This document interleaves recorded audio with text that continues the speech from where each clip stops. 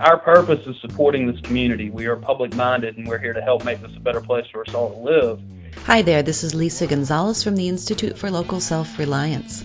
Welcome again to the Community Broadband Bits podcast. Will Aycock, General Manager of Greenlight Community Broadband, visits us this week. Greenlight is located in Wilson, North Carolina, and has been offering fiber-to-the-home services since 2008. Residents appreciate the triple play from a local community provider. Businesses and government have come to rely on Greenlight's affordable and reliable services. Fortunately, community leaders recognized years ago that a fiber optic network was quickly becoming like any other necessary utility. The network has directly attracted and retained new industry. Likewise, highly skilled talent continued to move to Wilson for a network that outshines those available in most urban areas. Will shares some success stories with us and emphasizes Greenlight's core goal, to improve the quality of life in Wilson. Wilson's another local community that continues to reap the rewards that flow from this community-minded approach. Here are Will and Chris. Welcome to another Community Broadband Bits podcast. This is Chris Mitchell, and I'm here today with Will Aycock, the General Manager of Greenlight in Wilson, North Carolina. Welcome to the show. Well, thank you, Chris. I'm pleased to be here. I love talking about Wilson. You're actually one of the first municipal networks that I ever visited. It was before Greenlight even started. I was maybe 9 months into working on this, working with the Institute for Local Self-Reliance. And I was at a conference near Raleigh, and I went up to Greenlight and took a tour of what you were doing and learned a lot about it. So I'm really excited to be talking about it now 6 years later. Yeah, it's amazing that much time has passed. Yes, indeed. So can you start by telling us a little bit about the Wilson and then the region that you're in? Sure. Wilson is a city of about 50,000 folks just east of the Triangle in North Carolina, actually located right along I-95. Our sort of backstory is that we were once the world's greatest tobacco market, and as time has evolved, we've now been able to recruit new businesses, and we've evolved to have manufacturing, pharmaceuticals, banking, among other things. And of course, we are North Carolina's first gigabit city, which is something we're quite proud of. And I must also mention that we are the home to very famous folk artist Wallace Simpson, and we're going to be having a new whirligig park. Whirligigs are his particular type of folk art. It's going to be opening up in our downtown in the near future, and so that's something else very excited about here in our community. That's terrific. And just to make sure people are aware, you're part of a city-owned utility. What services does the utility provide in addition to the internet? Yes. Well, we are a triple play provider ourselves, so internet, video, and voice services. We also provide electric and natural gas services. And the city also provides water and stormwater and sanitary sewer service. So let's step back to that period of time before even I came to Wilson for the first time and had some of the best pulled pork I'll probably ever have. Why did you decide, or why did the city decide that this would be an important investment? Right. Well, our council is very interested in infrastructure and making sure that our community has access to all the critical infrastructure we need to continue to be healthy and grow. And much like the decision to build a water reservoir, our Buckhorn Reservoir, the decision to build the fiber network was similar. It was an asset, an infrastructure that our leadership felt we needed to maintain the health of the community. And I think that really drove a lot of the decision-making to move forward with this project. And the reservoir was that was a very major project. Actually, we wrote about that in the report that Todd O'Boyle and I did on Wilson. And can you just give us a 30-second synopsis on how that's helped the city? Sure, absolutely. The reservoir was completed, I believe, back in '99, and for extended periods of time since then, much of the state of North Carolina has been in drought conditions. And the city of Wilson has been in the fortunate situation of having a plentiful water supply during most all of those, or I believe all of those drought periods, so much so that we actually were able to help some of the other cities around us in order to maintain their water supply during those drought periods. So it's been a really wise decision that's benefited our community. I appreciate you digging into that, because I think it's important for people to know that a lot of the communities that build these networks already have a history of making smart investments. And it's something that should be both respected and And we would never encourage a community that is not making good decisions to embark on this very difficult industry. So I just like to point that out. Yeah, I guess the lesson in particular would be that you should have a good local government as a first step.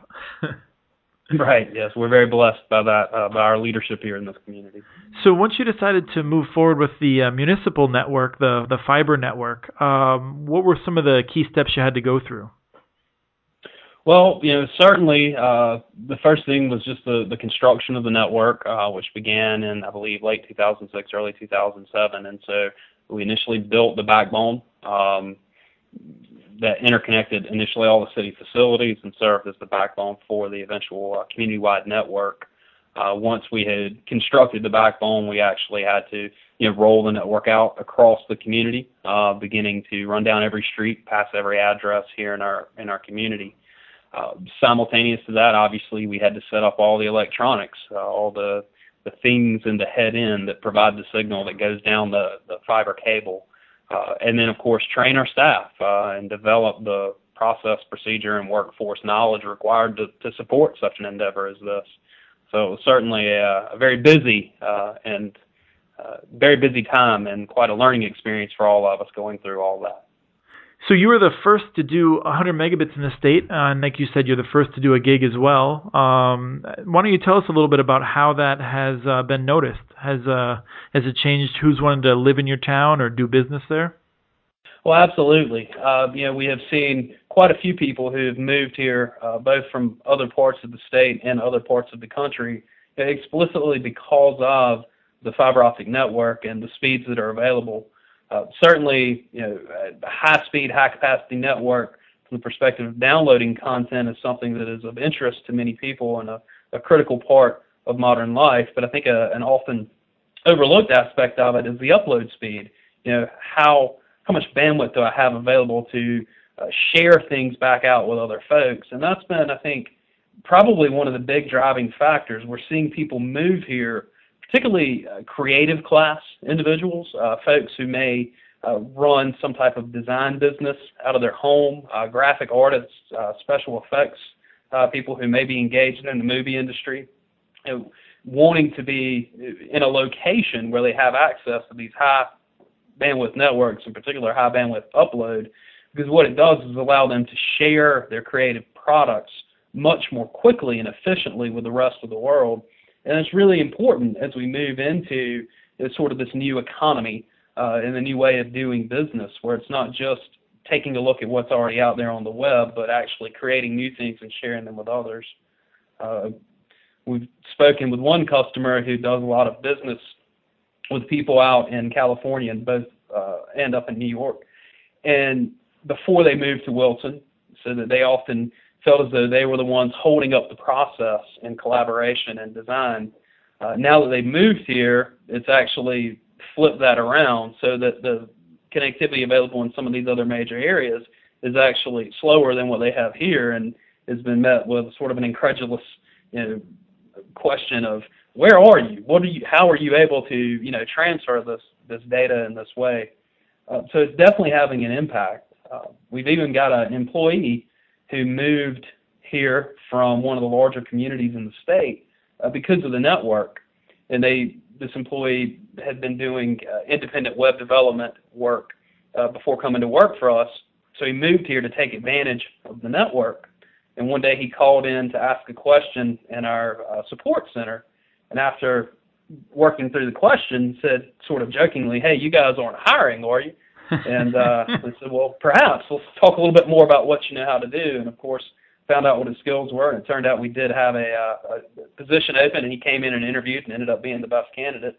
So not only are we bringing folks to town, we've actually benefited from the skills that we're bringing to town within our own organization, which has been a tremendous asset, I believe.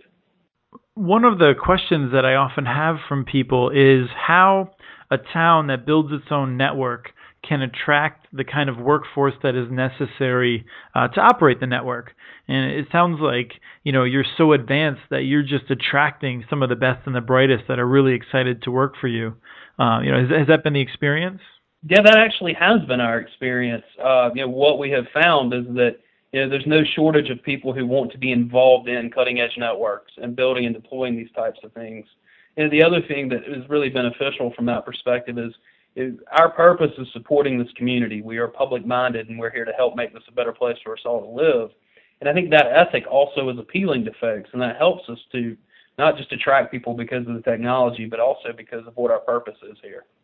Once our leadership established the fact that broadband and next-generation high-capacity broadband was a critical infrastructure, they established really 3 missions or goals for this network, and those were to support the economic health of Wilson, enhance the quality of life for our citizens, and improve the delivery of the city services to help us as a government to be more efficient and to improve the way we're delivering all the things we deliver to our citizens on a daily basis. And so those are some of the reasons that we exist. Why don't we go into some of the ways that the city services have been improved by having this network? So, one simple example is that we now have a great deal of flexibility being able to deploy a variety of different types of sensors across our community to bring back valid information to help us manage in a more efficient and intelligent fashion. A very easy to understand example is simply putting out surveillance cameras and moving them around quickly. If there are things going on in the community and we need to be able to observe remotely what's going on in a particular location, because of the community-wide network, it's very easy for us to go out and establish video cameras and put them anywhere in the community, bring those back into our centralized call center where we have people working 24/7, and to help maybe police or fire or anyone in the other utilities to monitor something going on out in the real world.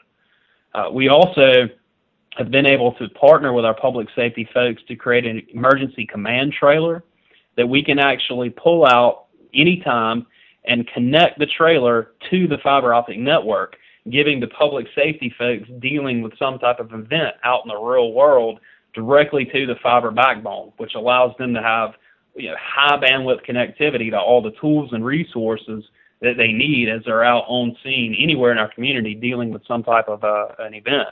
And that's something that's been very beneficial to our public safety folks. We're also supporting distance learning for our fire department.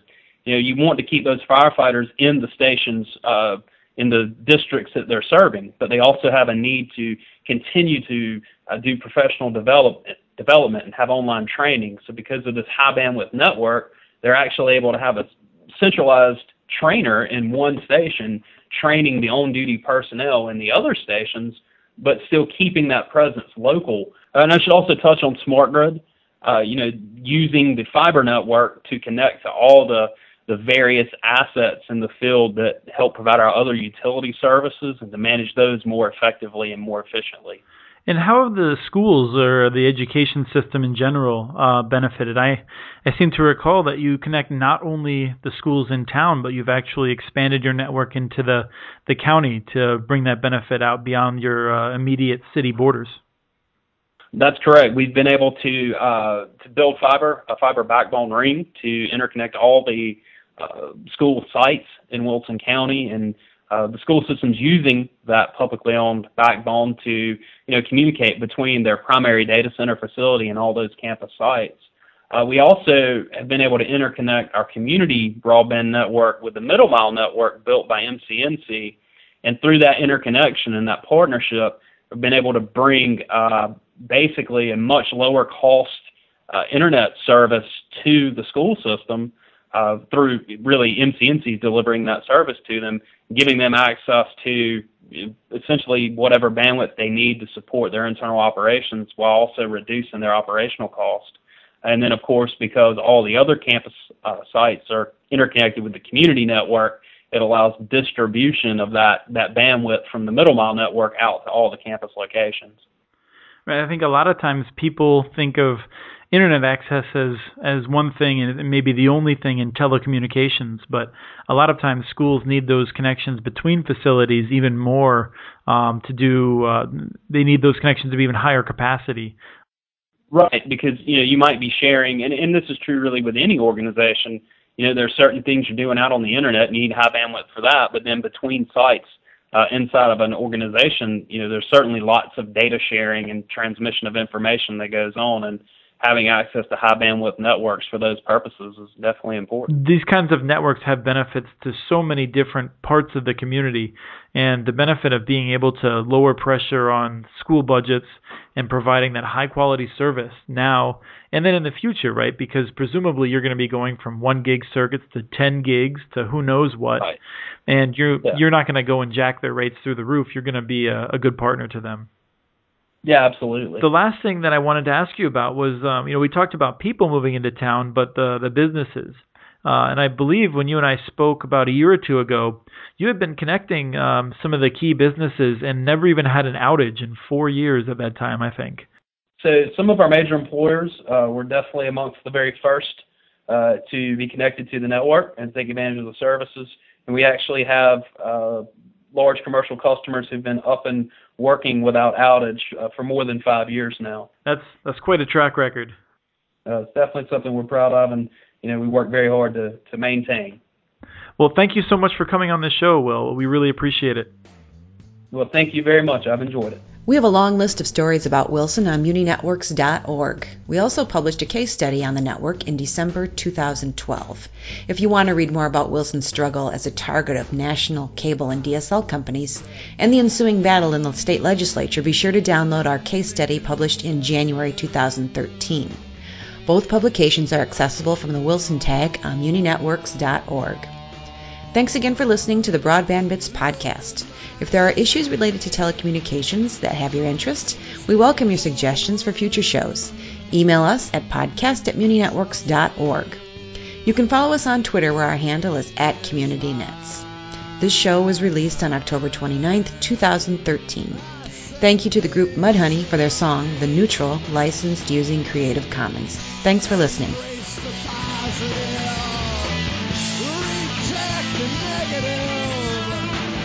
What about the neutral, which is neither here